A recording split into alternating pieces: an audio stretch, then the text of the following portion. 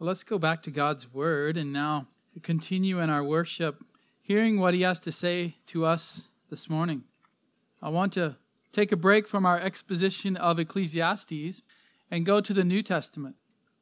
It's an important topic that our church needs to hear about regularly. The topic is discipleship. And specifically, the question I want to pose to each of you today is, are you a true disciple of Christ? Are you a true disciple of Christ? We've been talking about discipleship as we work through Ecclesiastes. And I said there that all the wisdom that King Solomon brings before us is something we should take in. And as believers, we should live it out. But it's important to examine ourselves, to ask if we are indeed disciples of Christ. And for that, I want you to turn to Luke chapter 6. Luke chapter 6, verses 46 through 49. And let me just read the passage to you this morning. Jesus is teaching here, and He says, "Why do you call me Lord, Lord, and do not do what I say? Everyone who comes to me and hears my words and acts on them, I will show you whom he is like. He's like a man building a house who dug deep and laid a foundation on the rock. And when a flood occurred, the torrent burst against that house and could not shake it, because it had been well built. But the one who has heard and has not acted accordingly is like a man who built a house on the ground without any foundation. And the torrent burst against it, and immediately it collapsed, and the ruin of that house was great." Let's ask the Lord's help in applying this passage this morning. Lord, we do ask your help that we would indeed examine ourselves to see if we're in the faith, to see if we're true disciples. Help me as a preacher to proclaim your truth here, to illustrate it, to apply it. Lord, I pray for my listeners that they would be good expository listeners, that they would be doers of the word, that they would hear the words of Jesus here and apply it to their own life. Examine their hearts and minds to see whether they're in the faith, whether they're truly following Christ. That's our prayer today, Lord. In Jesus' name, amen. One of the greatest expository preachers of the 1900s, Martin Lloyd-Jones, grew up in a Christian home. He went to church from the time he was born. He was part of the Calvinistic Methodist church movement. He was baptized as an infant. At the age of 15, he professed faith and he took communion at his home church every time it was offered. At 18, he went to medical school in London. And he was the head of a Sunday school program at his denomination's church there in London, a large Sunday school program. Here's what he said. "For many years, I thought I was a Christian, when in fact I was not. It was only later that I came to see that I had never been a Christian and became one. But I was a member of a church and attended my church and its services regularly. I strayed, I got lost, and I grew tired on many paths. But I was always aware that the hound of heaven was on my tracks. At last he caught me and led me to the way that leads to life." Lloyd-Jones came to see that he was a wretched sinner before God. That even though he'd grown up knowing all these facts, it didn't automatically make him a Christian. He knew that he was play acting as a Christian, that he was faking it. He was not truly following the words of Christ. So later in life, he's commenting on this, and he says, "Our churches are crowded with people, nearly all of whom take the Lord's Supper without a moment's hesitation. And yet, do you imagine for a moment that all those people believe that Christ died for them?" He says, "Well then, you ask, why are they church members? Why do they pretend to believe?" The answer is, they're afraid to be honest with themselves. "I shall feel much more ashamed," he says, "to all eternity for the occasions on which I said that I believed in Christ, when in fact I did not." This is a major problem in the American church, really anywhere in the world, but I think it's more popular in America to be part of Christianity, to look like a Christian, to try to walk like a Christian, to be part of a Christian church, to be part of a Christian organization, and not truly live out the commands of Christ. Not truly be born again so that you can live out the commands of Christ. You see, in the Bible, Christ always says there's two groups of people. He's always dividing people into two groups. Jesus says, he who is not with me is against me. There's no in between. There's not a third group. There's not people transitioning. You're either with me or against me. Now, some against him do eventually get transferred into the category of being with him. But at any moment in time, there's only two groups. Jesus says, he who does not gather with me scatters. Jesus is not going to let you sit on the fence. He's not going to let people who say, yes, I'm a disciple, just sit on the fence.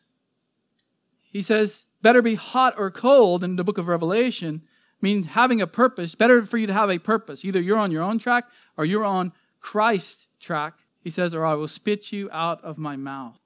There's only two groups. Only two groups of people. Jesus says, do not think that I came to bring peace on the earth.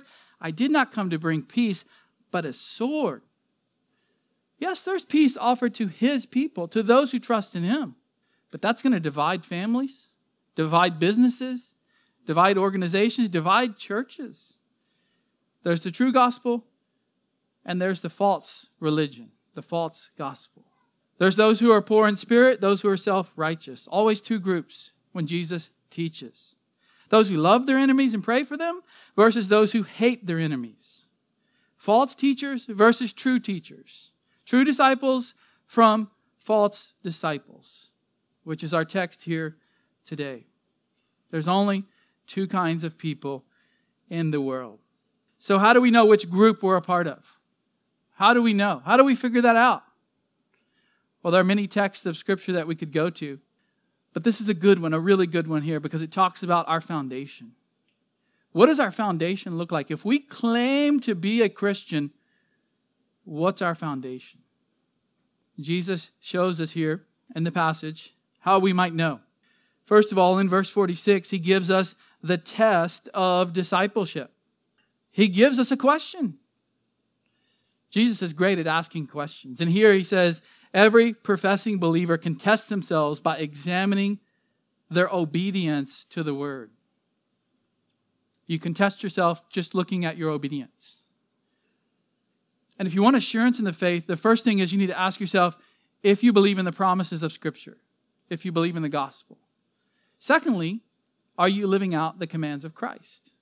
So this is not the only way to ask yourself if you are a believer, but it is one way. And it is an important one in today's society. It's an important one back then because all these people were following Jesus, but not all of them were saved. Hundreds of disciples followed him, and at some point, they turned away. Here's the question, verse 46. Why do you call me Lord, Lord, and do not do what I say?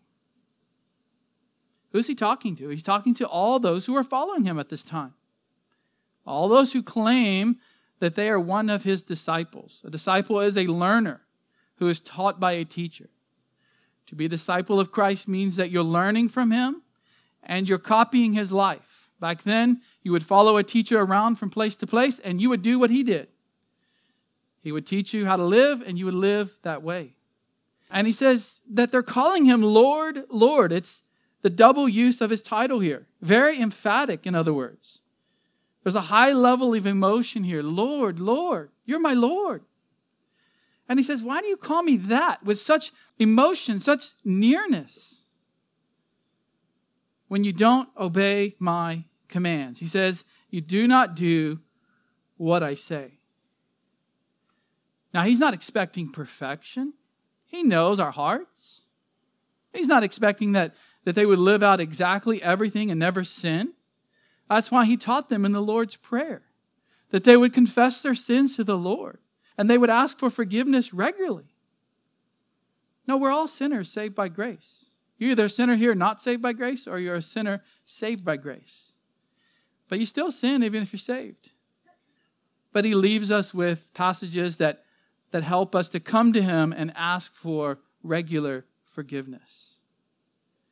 Even though we can't live a perfect life as a Christian, True disciples are called to be doing what he commands. Your lifestyle, your pattern should look like the commands that Christ tells us to do. They should look like Christ. Holiness, faithfulness, love for the Lord with all your heart, mind, soul, and strength. But those who claim to be Christian but don't live like it, they're a contradiction. They're a hypocrite. A hypocrite is somebody who presents one face to you in church, for example, or in family gatherings. But really, that's not who they are.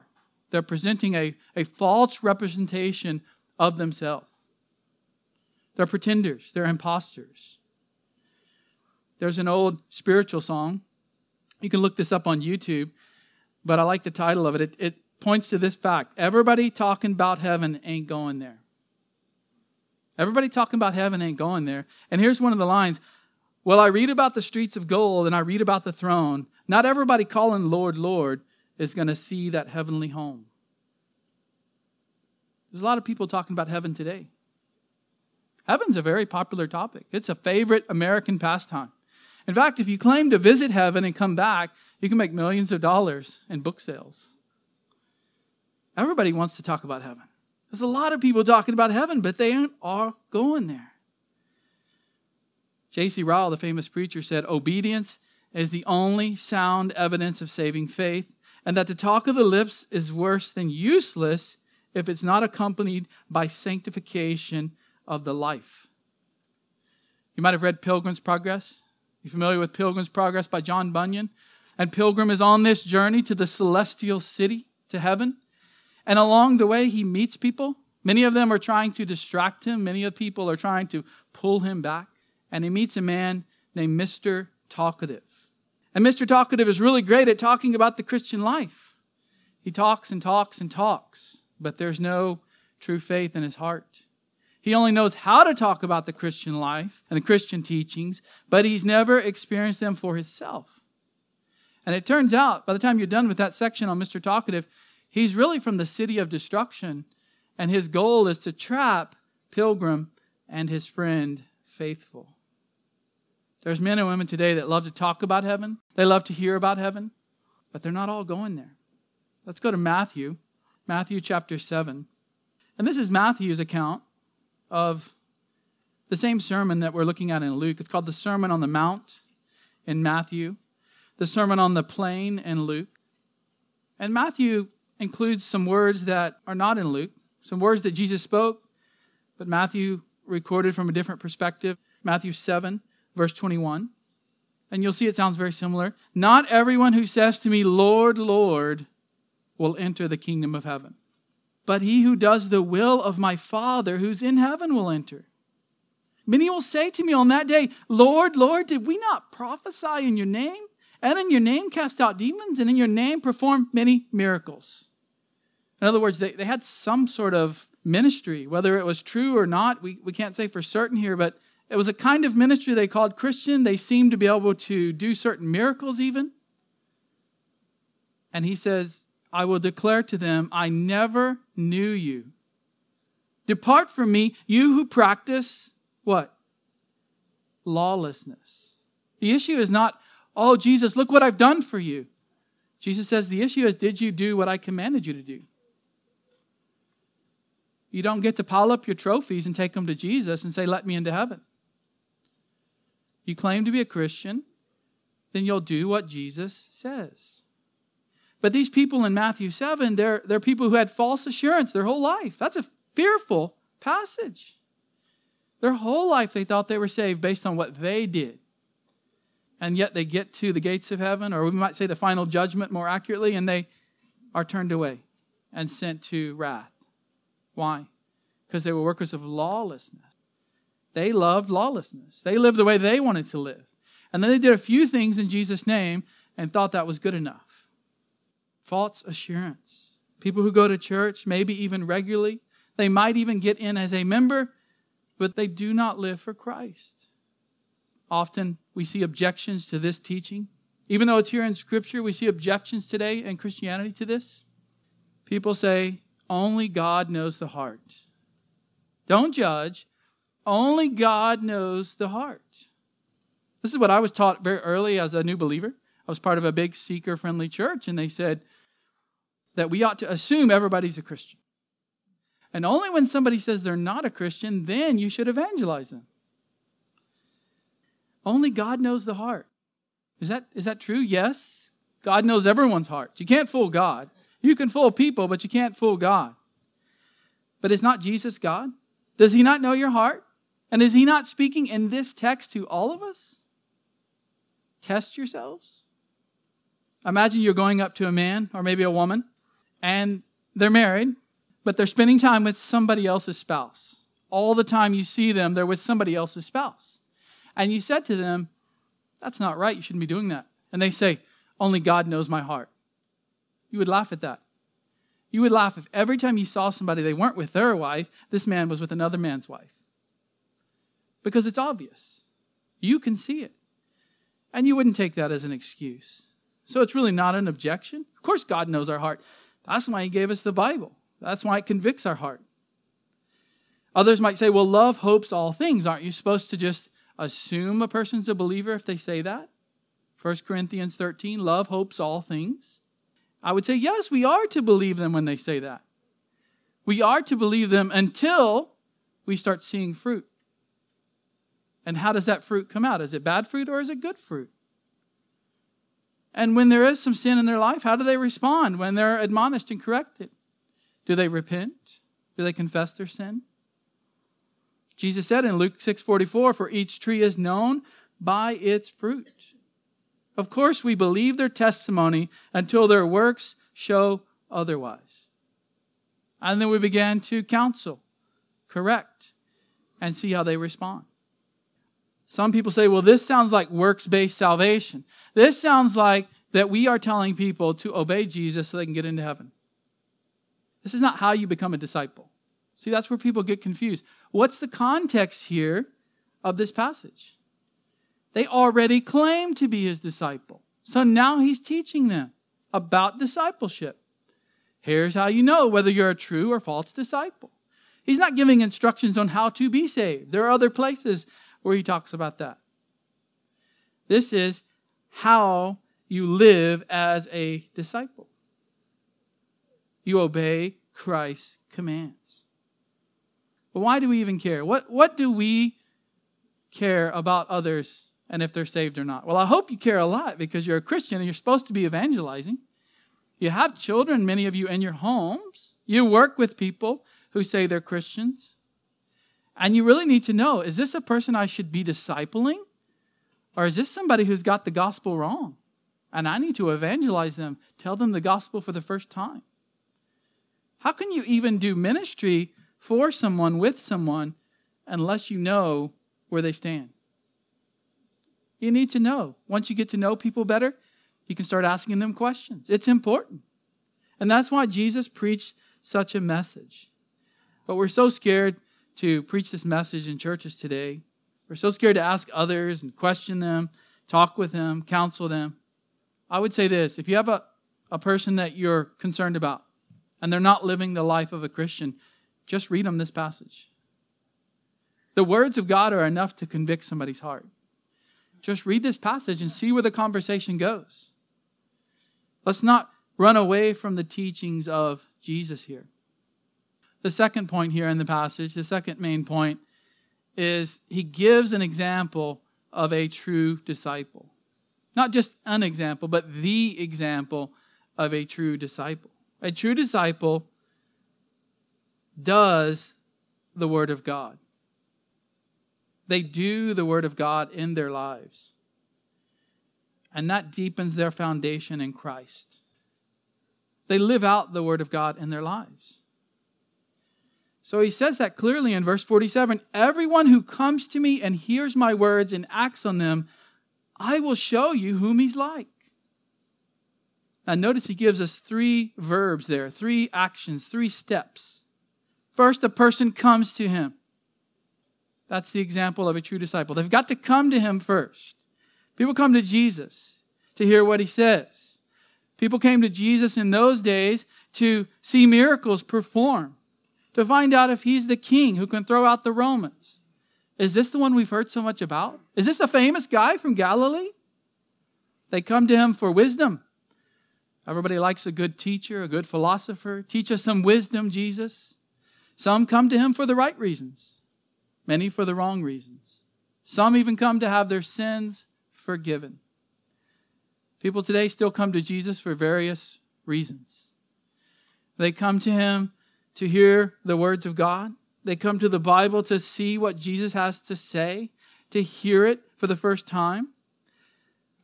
But sometimes they come to him for the wrong reasons today as well. They come to Jesus so he'll fix their life.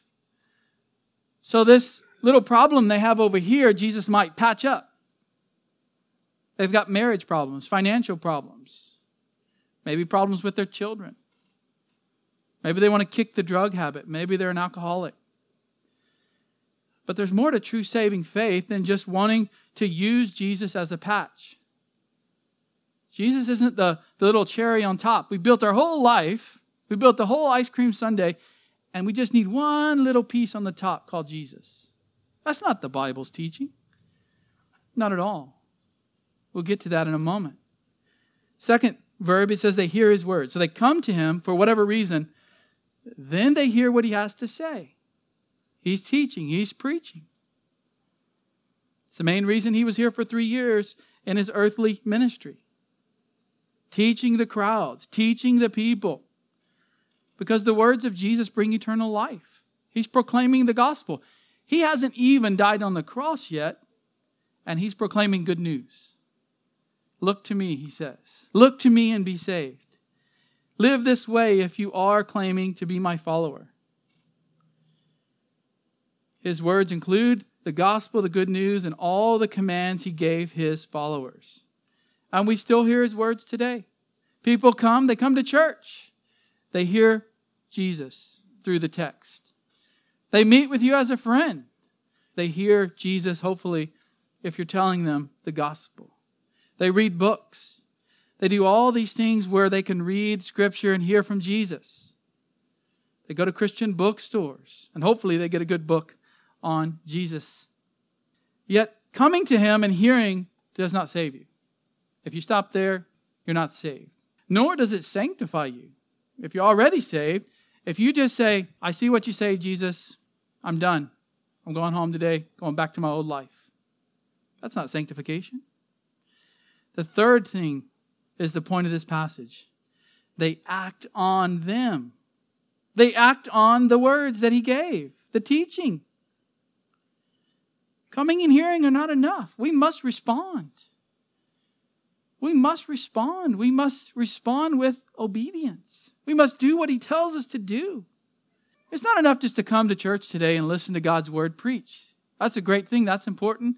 You should go to a biblical church that preaches God's word. But if you go home and forget everything, what good did that do? He says you must act on them. You must act on these words. The Christian life is not passive. You're not just sitting around watching the show. This is why churches today can fill so many seats by putting on a show. If you want to call them churches. They put on this big show and you're entertained and you go home and go back to your life. It's no big deal. Check the box. I went to church on Sunday. No, you've got to be an expository listener. You go hear a biblical sermon. That's great. As rare as and hard as it is to find a church that preaches the Bible these days, if you find one, stay there. But then be an expository listener. Take in the word and do what it says. If it says trust in Christ alone, then do that. If it says repent of your sin, do that. Give your whole life over to following God's word. You say you've given your life to Christ, now do it by following God's word. In your family, in your job, in your hobbies, your entertainment, everything. Everything. Not just for an hour on Sunday. Serve him. You're one of his, serve him sacrificially. Do his word. Live an obedient Christian life. Grow in the faith that you profess. Spread the gospel to those who are lost. If you look at James 1:22, it says, prove yourselves doers of the word. Not merely hearers who delude themselves. And they think they've really done something just by hearing it. My ear picked up some sounds that went in my brain, and I've done so much good for God today. No, you got to be doers of the word. That's what James was addressing. The church that he wrote to was not doing what they were supposed to do according to Scripture. Look forward in the Gospel of Luke and see what else Jesus has to say. Go to Luke 8:15. He's telling this parable here about the soils. And he tells them when they go out, there's various soils. And you need to be expecting that when you proclaim the gospel. And Luke 8:15, but the seed in the good soil. These are the ones who have heard the word in an honest and good heart. Meaning God had changed their heart so they could hear the word. It's all happening in an instant, of course. And they hold it fast. And they bear fruit with perseverance. They bear good fruit and it perseveres. They continue to do so throughout their life. Go to Luke 8:20. 8:20, we see a similar teaching here. And it was reported to him, your mother and your brothers are standing outside wishing to see you. But he answered and said to them, my mother and my brothers are those who hear the word of God and do it. He loved his family, but he said, if you want to really be part of my family, my spiritual family, you hear it and you do it. Now look at Luke 11:27. While Jesus was saying these things, one of the women in the crowd raised her voice and said to him, blessed is the womb that bore you and the breast at which you nursed. But he said, on the contrary, blessed are those who hear the word of God and observe it. As blessed as Mary was to carry him for 9 months, to birth him into the world, he says more blessed, even better, is the person who hears the word of God and observes it, does it, lives it out. Gospel of John, same thing, John 14:21. He who has my commandments and keeps them is the one who loves me. Do you love Jesus? It's the one who keeps his commandments. And he who loves me will be loved by my Father. You want to be loved by the Father? Jesus says. And you love Jesus? Keep his commandments. And Jesus says, I will love him and will disclose myself to him. Not that you can earn your salvation through that. But if you already say you're saved, then do as he commands. John 14:23, same thing. Jesus answered and said to this man, if anyone loves me, he will keep my word. My Father will love him, and we will come to him and make our abode with him. He who does not love me does not keep my words, and the word which you hear is not mine, but the Father's who sent me. We've got to hear them, take them in, and live them out in our lives. It's very simple. This is not calculus. It's not even algebra. It's like basic 1 + 1 = 2. Hear the words, you claim to be a believer, you take them in, you hear the words, you live them out in your life. And now Jesus gives us an illustration, an example. I will show you who he's like. So when Christ says he will show us what a person looks like who obeys him, we better pay attention. What does this look like, Jesus? And he's like a man building a house. Now, Jesus knew about home building. He was a builder. We often think he was a carpenter, but the name used in Scripture, the Greek word for what Jesus did, what Joseph did, was just a builder, whether that's a table or a house. It both required wood and stone when you went to build a house. And often when a man was getting married, what he had to do in that year that he was waiting to be married is build his own house. And he might get help from people like Joseph, Jesus' earthly father, to design and help him build a home. So a man's building a house, and he realizes he needs a strong foundation. A house is only as strong as its foundation. The topsoil in Israel is hard-packed. It's hard-packed dirt. It dries out from the heat. And the sand or the dirt feels very firm because it's hard-packed. But what happens when it gets wet? It loosens up. It flows away if there's enough rain. He dug deep and laid a foundation on the rock. Now, there's really 3 verbs. Your translation might have all 3 of them here. The NASB only says dug deep and laid a foundation. But there's 3 verbs in the Greek. Literally, he dug and he dug deeper and then he laid a foundation. He's serious about building a solid structure on which to build his house. He dug in the ground deeper. This man's searching for something firmer to build his house on than just soil. He needs a deep foundation. And he lays this foundation on a rock, literally the bedrock here. A massive rock formation that will not move around under the house. Now here we have a lot of limestone under the ground, so we don't get a lot of movement. But in many parts of our country, there's a lot of movement in the soil. When I lived in North Texas, you had to water your house all summer on the foundation so the soil would stay up nice and close. Because if you let it dry out, that clay soil would pull away and there'd be an inch there all around your foundation and the house could move. And eventually you develop cracks and you can see them when you go in the house going up the walls. Well, this man wants to build a strong foundation. And when the flood occurred, the torrent, it burst against that house. It's not just a flash flood. The man's not just building his house on a dry creek bed. It rains a little bit like around here and we get a short flash flood. And you get that text on your phone. It says it's going to be a flash flood warning. It's not what he's talking about here. This is a river. Literally the torrent in the NASB is a river that breaks outside its banks. Nice, peaceful river. And then one day it just bursts outside its banks and comes right at your house. You might remember a few years ago, the San Marcos River flooded. People were staying in their house on the river. Sometime a whole family would get washed away downriver. All killed. All drowned. This is a massive torrent, not just a little rainstorm.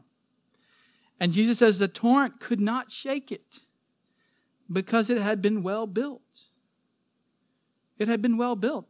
The foundation was solid. It was deep. He's talking about who and what you build your life on. Isaiah 28:16 says, "Behold, I'm laying in Zion a stone, a tested stone, a costly cornerstone for the foundation, firmly placed. He who believes in it will not be disturbed." You believe in Christ? You show good fruit by living out His commands? You're building your house on the bedrock, Jesus Christ. Not just the foundation of the house, but the bedrock stone that's as far down as you can go. And the point here is how we build our life on that bedrock. That's what he's getting at. A true disciple builds their house rightly on the bedrock of Christ Jesus. People sometimes say, my life was a mess until I added Jesus to my life. It's not the right way to think about it. He's not the cherry on top. He's not the little piece that fits the puzzle. He's not the thing that fills the hole in your heart, like some people say. He's the bedrock. You don't have a life unless you have it built on Christ. Jesus, His words even, are not additions to our life. They're the foundation. They're the foundation. I remember when I first realized this, it was eye-opening for me. Before I went into ministry, I was thinking, where is Christ supposed to be in our life? Is He just an addition? Is Christianity, is Christ just something I do sometimes? Is it part of my life? No, it's the foundation. It's everything in my life. There's no part of my life that's not supposed to be Christian, that's not supposed to be biblical. The lesson here is build your house well. To build your house well means to act on the words of Jesus. Look, he says the torrent didn't shake the house because it had been built well. It had been built well. The house represents your life, how you live, who you follow, the actions you take as a believer that build up your spiritual life. But what's underneath that? That's the foundation that you've laid between the bedrock and what you see on top of the soil. What's underneath the house? You can't see when you look at someone's life. You can't always see what they're doing, how they're living out Christ. They could have a solid foundation, and it will show over time that their house is not being shaken. What does it really mean to do the words of Jesus? If I had to boil it down into three things. You believe what He tells you to believe. There's a lot of things to believe in the Bible. but he gives us his Spirit. And if we're saved, we believe them. We don't need 25 liberal scholars to teach us what the Bible says. We believe them because they're there. Maybe we don't understand them well. Maybe we need somebody to help, a teacher, a preacher, pastor. But we believe them. And that includes all the sins that he lists in the Bible that God condemns. That's right doctrine. That's orthodoxy. It also means, secondly, that you do the actions he commands. So not only do you believe, but you live out your life according to his commands, according to those beliefs. That's right living, orthopraxy. Orthodoxy, what you believe. Orthopraxy, how you live it out. Don't just focus on actions. You've got to have the right beliefs. Thirdly, you confess your failures in not doing the other two. If there's some doubt, if there's some lack of faith that you have in the Bible, you just confess that to God and you repent and you believe what it says. More often, if we fail at living out his commands, we confess it and we ask for his forgiveness. So you believe what he tells you to believe, you do the actions he commands, and when you fail at that, you confess your sins and ask for forgiveness. So what's your foundation? What are you building on today? What's your foundation? We know the bedrock is Christ, but is your foundation built on that bedrock? Did you dig down deep and lay a solid foundation? Are you obeying his words? Not everyone who claims to be a Christian builds their spiritual house rightly. And so that's the last example here, the third point, the example of a false disciple. Some are not true disciples. The house looks the same. There's two homes. They look exactly the same. One has a solid foundation, the other does not. You can't tell that right away when you first look at them. A false disciple is one who does not obey the words of Christ. Therefore, they cannot stand in the day of judgment. Verse 49. The one who has heard and has not acted accordingly is like a man who built a house on the ground without any foundation. There's no foundation. For whatever reason, doesn't say why. Maybe the man was in a hurry when he built his house. And the analogy here, maybe he had no time for digging deep. I don't have time for that Bible stuff. I don't have time for that church stuff. Who has time for that? You're a serious Christian? I don't have time for that. I just go to church when I'm supposed to. He did not have a deep foundation. Maybe he had false teachers who told him the wrong way to build.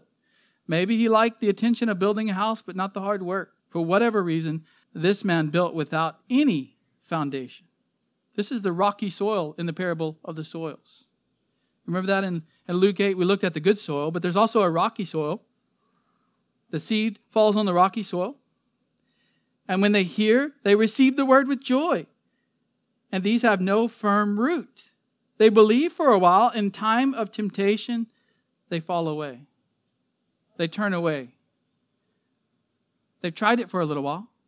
Didn't work out for them, Christ didn't work out for them. There's no foundation. There's no digging deep. There's no digging deeper. There's no laying of the foundation.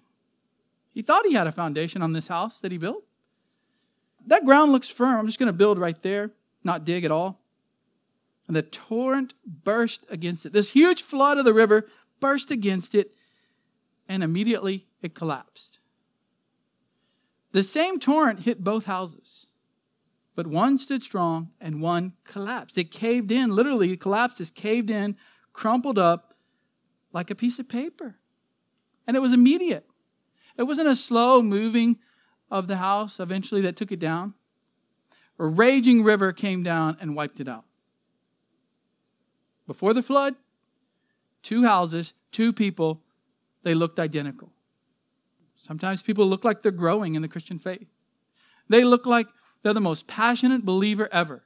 And then you hear later that they've turned away. Or that they've run off into some grievous sin. And they still claim to be a Christian, but there is no way that their life looks like that. They may have everyone fooled. Judas had everyone fooled. None of the other 11 disciples really suspected Judas, did they? He was right there. He saw all the miracles Jesus did. He listened to all the sermons Jesus preached. And yet, he wasn't a true disciple. And it didn't show until right before Jesus was crucified. A day is coming when their lack of foundation will be exposed. Bible scholar Leon Morris says, he may have every outward appearance of respectability, and he may be noted for his religious observances, but lacking a foundation, he is nothing. Nothing. And Jesus says the ruin of that house was great. It's not enough to tell us the house collapsed, but he says the ruin was great. What's his point here? Well, it really depends on what the flood represents. Some would think that it just represents the storms of life. And there is some truth to that viewpoint, not in this text, but just in general. If your life is founded on Christ, you're going to withstand the storms of life better. God is our rock. He's our fortress. He's our strong tower. And when the devil attacks you, and when the world attacks you, and even when your flesh tempts you, you have that strong foundation. There was a famous song in 1990s, Two Sets of Joneses, that came on Christian radio, for those of you who were believers back then. And it takes this view that there's two groups, and one can't stand up to the pressures of life, and the other one can. But really, this is the final judgment. The torrent is the final judgment. Why? Well, in Matthew, he says, in that day, the day of the Lord, the day of judgment, depart from me, you who practice lawlessness. We looked at that passage. Also, in Romans 6, what shall we say then? Are we to continue in sin so that grace may increase? May it never be. How shall we who died to sin still live in it? If we've died to sin, we can't live in sin our whole life. That goes along with what Jesus said in Matthew. But just look here in Luke. The ruin was great. The house collapsed. It imploded. There's nothing left. Total destruction is what he's saying. It's totally destroyed. It's not a small tremor that just shook the house. A little rain that challenged the house's stability. The house is gone. It no longer exists. This is the final judgment. It cannot stand when God comes to judge.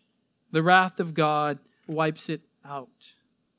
That ought to scare us here today. We ought to examine ourselves.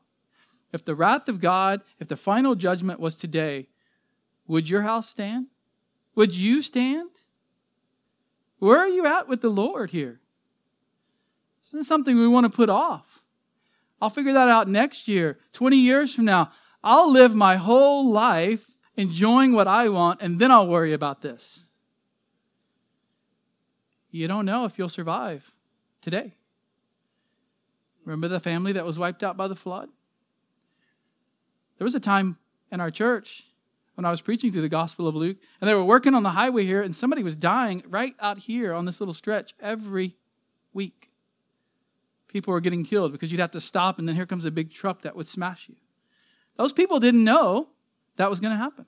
We don't know when the Lord is going to take us. We have to ask ourselves, are we building on a strong foundation built on the bedrock or on sand? There's a lot of sand today that people are building on. I was baptized at a young age. My father was a deacon. My father was an elder. People trust in their parents somehow to get them into heaven. I went to Grace Bible Church with my parents from the time I was born. Don't let your kids say that. Tell them the truth. Some people have the sand of cheap grace, easy believism. Just say the name of Jesus. Just say Jesus' name. Automatically, you're into heaven. You get a free ticket.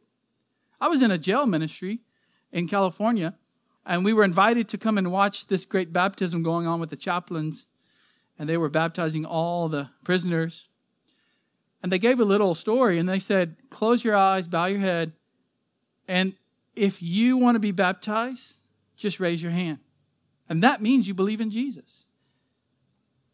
I didn't look around, but afterwards, a bunch of people must have raised their hand because the line doubled of the people getting baptized. You don't even have to believe anymore. Just raise a hand. Some people say, of course I'm saved. Don't you know I grew up as a Baptist, I grew up as a Lutheran, I grew up as a Presbyterian? Those things don't save you. Doesn't matter what your parents believe as much as it matters what you believe. Now we thank God for godly parents who are teaching and training their children. But you need to put that into practice, children. If you're here today listening, put that into practice. Hear the word of God. Believe it. Do it.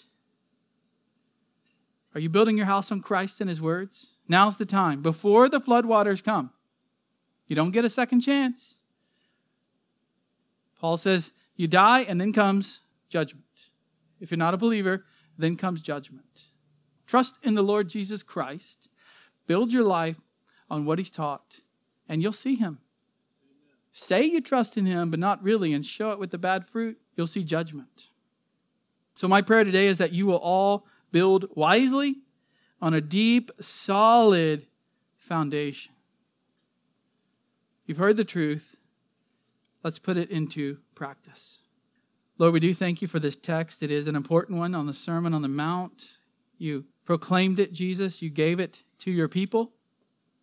Let us not just say we're disciples, Lord, but let us live it out with a zeal, with a passion, so that no one even has a question about whether we're saved. And certainly we know in our own hearts that we are producing good fruit. Put us around people who will be honest with us, a church that will tell us when we sin and correct us and discipline us. And let us build a deep, well-dug foundation and a house that will stand. We pray this, Jesus, for Your holy name's sake. Amen.